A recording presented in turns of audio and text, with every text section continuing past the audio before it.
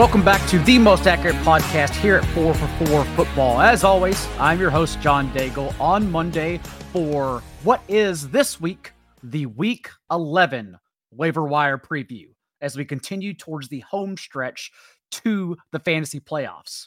As always, the waiver wire is available at 44.com on the homepage by Monday afternoon and will continue to be updated for you through Wednesday evening for those late week pickups. Not only that, but given that we are at the halfway point of the season, and in terms of DFS and betting, there is so much left to go.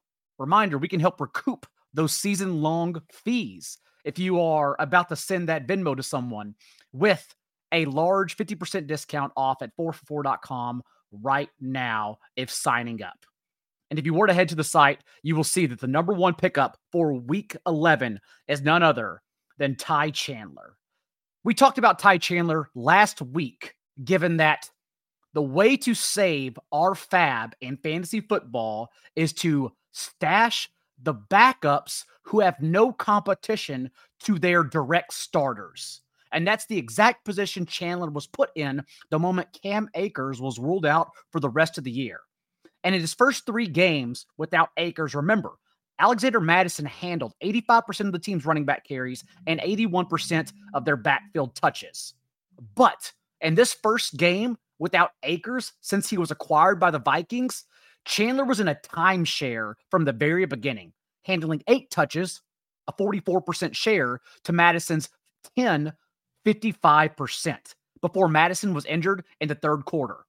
Not only that, but Chandler also encouragingly received a direct snap from under center inside the 5-yard line for the team's only running back carry in that area of the field. And that's important since that area is exactly where Madison has been incapable of providing fantasy points from, recording 9 carries for -4 yards and no touchdowns inside the 10 this year. Remember, Chandler is an 85th percentile athlete with 95th percentile 40 speed. And assuming Madison is ruled out for this upcoming game with a concussion against the Broncos, Chandler now gets this amazing opportunity against the Denver defense that is allowing a league-high 6.3 yards per carry to opposing running backs. Long-term, he's an athlete we want to bet on, given that he's already proven he can be more useful than Madison, both in a timeshare and the most important area of the field for earning fantasy points. As for the number one wide receiver this week, it's clear Noah Brown isn't going anywhere for the Texans, leading the team in routes run in week 1 before he got placed on injured reserve, then returning for a 19.4% target share with 2 top 6 finishes over his last 4 games. And immediately, week 11 offers a plus matchup for him, regardless of whether Nico Collins returns, given that CJ Stroud is averaging 9.2 yards per attempt from a clean pocket, 3rd in the NFL. And now gets this Arizona defense that's ranked 30th in generating pressure. It's clear Noah Brown is both here in the short term and for the foreseeable future because Robert Woods, who ran a route on only 62% of the team's dropbacks this past week as the Texans' 3rd wideout, is presumably the one who's going to get lost in the shuffle once Nico Collins returns. In that case, we have to still bet on Noah Brown from Stroud for the fantasy playoffs. Someone who is available in a majority of leagues and won't cost nearly as much fab, however, than Brown is Brandon Cooks. Because if you've been busy complaining about Tony Pollard's ineffectiveness in fantasy, you've probably missed the fact that the Cowboys are a passing team. Over his last 4 starts, Dak Prescott leads the league in completion rate at 70%, 9.3 yards per attempt, 12 passing touchdowns, and 29.8 fantasy points per game. And the Cowboys are clearly aware of that since they're passing the ball at the league's 6th highest rate in that time with a 2-score lead, ignoring their own running backs. And also, because of that approach, it's allowed Brandon Cooks to score a touchdown in 3 of his last 4 games, and most recently record a season-high 22.7% target share against the Giants. There is admittedly a chance that this past week's target share is an anomaly for Cooks' season, considering it was actually the first time that he eclipsed a 20% target share in any game this year. But The point is, an every down receiver for a team leaning on their explosive passing game is suddenly available on both Yahoo and Sleeper. We have to take a chance on that, especially since if you look ahead to the fantasy playoffs, the Cowboys are served up. The Eagles, Bills, Dolphins, and Lions pass funnels for a schedule that will likely get us there if we get that far. The holidays are right around the corner, and what better way to please your family and the crowd than with HelloFresh's 15-minute meals? With HelloFresh, you can skip that trip to the grocery store and still turn around anything from photo-worthy charcuterie boards to mouth-watering desserts with pre-portioned ingredients that travel straight from the farm to your door. I've enjoyed avoiding that hassle with HelloFresh because all you have to do is pick your favorite meals, decide on a delivery date that works, sit back, and allow the food to come to you. And right now, HelloFresh is offering free breakfast for life. That's right, free breakfast for life. Just go to HelloFresh.com/MostAccurateFree and use the code MostAccurateFree to receive one breakfast item per box while your subscription is active. Again, that's free breakfast for life at HelloFresh.com/MostAccurateFree using the code MostAccurateFree. It's another reason why HelloFresh is America's #1 meal kit.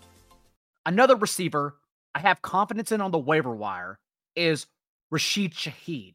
And I'm even breaking my own arbitrary unwritten rule here, since not only are the Saints on bye this upcoming week, but Shaheed is rostered in 51% of Yahoo leagues. He may not be available out there to a majority of you. Having said that, Michael Thomas suffered a, quote, significant knee injury this Sunday against the Vikings, and we saw Shaheed come off the bench in 2 wide sets for a 33.3% target share from Derek Carr. From Carr is important because Carr did take a big hit this past week, but does now have 2 weeks with the bye to get healthy and return. So if either way, if Thomas is going to be out or perhaps even moved to injured reserve, we think Shaheed is the big winner here moving forward, whether it's Carr or Jameis Winston under center for the Saints for the second half of the year. And that brings us to deep cuts, because not only was it significant that Shaheed came off the bench and earned those targets in 2 wide sets, it's worth noting that rookie A.T. Perry also jumped in for 54 snaps in this game. And at 6'3", 205 pounds with a skinnier frame, Perry is admittedly limited in what he can do. Even in college, he only averaged 2.2 yards after the catch per reception as a receiver who can't break tackles. And he struggled to emerge due to those limitations to this point of the season, and the fact he doesn't play special teams. But his resume with NFL prospect Sam Hartman at Wake Forest together, with 2,500 receiving yards and 26 touchdowns the last 2 seasons. Also as a 96th percentile athlete with a pterodactyl 6'10" wingspan, we can guess that now Perry, if he has an opportunity without Michael Thomas moving forward, does have a chance to emerge, since he's an athlete out there hopefully earning targets for splash plays. If we think Perry, Chris Olave, Shaheed, and cross your fingers that it's Winston returns from the bye as the Saints' best offense and starters, that makes Perry an upside stash, at least for 14-team leagues. Trenton Irwin is another player I have confidence going right back to, because T. Higgins is not expected to play on Thursday. And at least in his last 2 starts in place of T. Higgins, Irwin has earned a 16.4% target share for 13.7 PPR points per game. It's definitely not the best matchup. Only the Jets are allowing fewer fantasy points per game to opposing wideouts than the Ravens, and Joe Burrow averaged just 16.3 fantasy points, which rank as the QB 20 this year in his last 4 starts against John Harbaugh. But given Irwin's opportunity as the team's 3rd wideout anytime Higgins has been off the field this year, I still don't mind plugging and playing him on lineups where we have bye weeks and we're desperate for help in a pinch. If you look at both the streaming options and the waiver column and just open your app and look at available options altogether at quarterback, you will see there is nothing out there. It is truly the worst streaming week in fantasy history. Hence why Jordan Love is probably going to be your best option at quarterback for better or worse. Having said that, in 2 QB and Superflex leagues, if you're desperate, I think you can do worse than Tommy DeVito. Because at least we've seen now that the Commanders are a defense we attack. Everyone was concerned about Geno Smith's ceiling, and even Geno got there this past week as the QB5 for fantasy. And now, since week 2, every quarterback against the Commanders has spiked a top 10 finish except for Mac Jones. DeVito even offered rushing upside with 7 carries in his first start against the Cowboys this past game. If we think DeVito starts and finishes for the Giants in a very desperate and thin week on waiver wires for Superflex leagues, I think DeVito is genuinely a player we can lean on for week 11. If your league mates also were to drop Zach Moss in deeper leagues just because they perhaps can't fit him on their benches, it does make sense for their roster if they need help on the bye week, given that we saw Moss removed altogether from the Colts offense in Frankfurt. Just 2 routes and 1 touch to Jonathan Taylor's 24. And now in their last 2 games together, Taylor has out-touched Moss 47-8. Moss is clearly not even flexible for the foreseeable future. But we also know he's going to handle, as he showed us in the past, every single touch if JT were injured at any point down the stretch. Thus, I think, like Ty Chandler last week, Moss becomes the most important stash for fantasy if he's dropped anywhere in your league.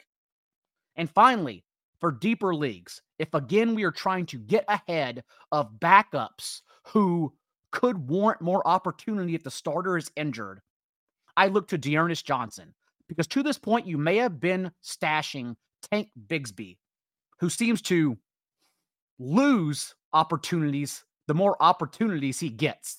And what we saw this past week for the Jaguars against the Niners is that in the second quarter, it was D'Ernest who was actually brought off the bench first before Tank Bigsby, recording 3 touches, 1 that was actually negated for penalty to Tank Bigsby's 1 before Bigsby even got a chance to play. So if that's the rotation now, wherever we held Bigsby at in our deeper benches, we are instead shuffling for D'Ernest Johnson in week 11 just to prepare for any ETN setback. Reminder, we'll be back Thursday with our weekly preview show, 2 p.m. Eastern, myself and John Paulson, getting you ready for all the week 11 matchups and start and sit situations you may have ahead of Sunday. Until then, good luck, and remember, be a little bit kinder to what's required. We'll see you next time.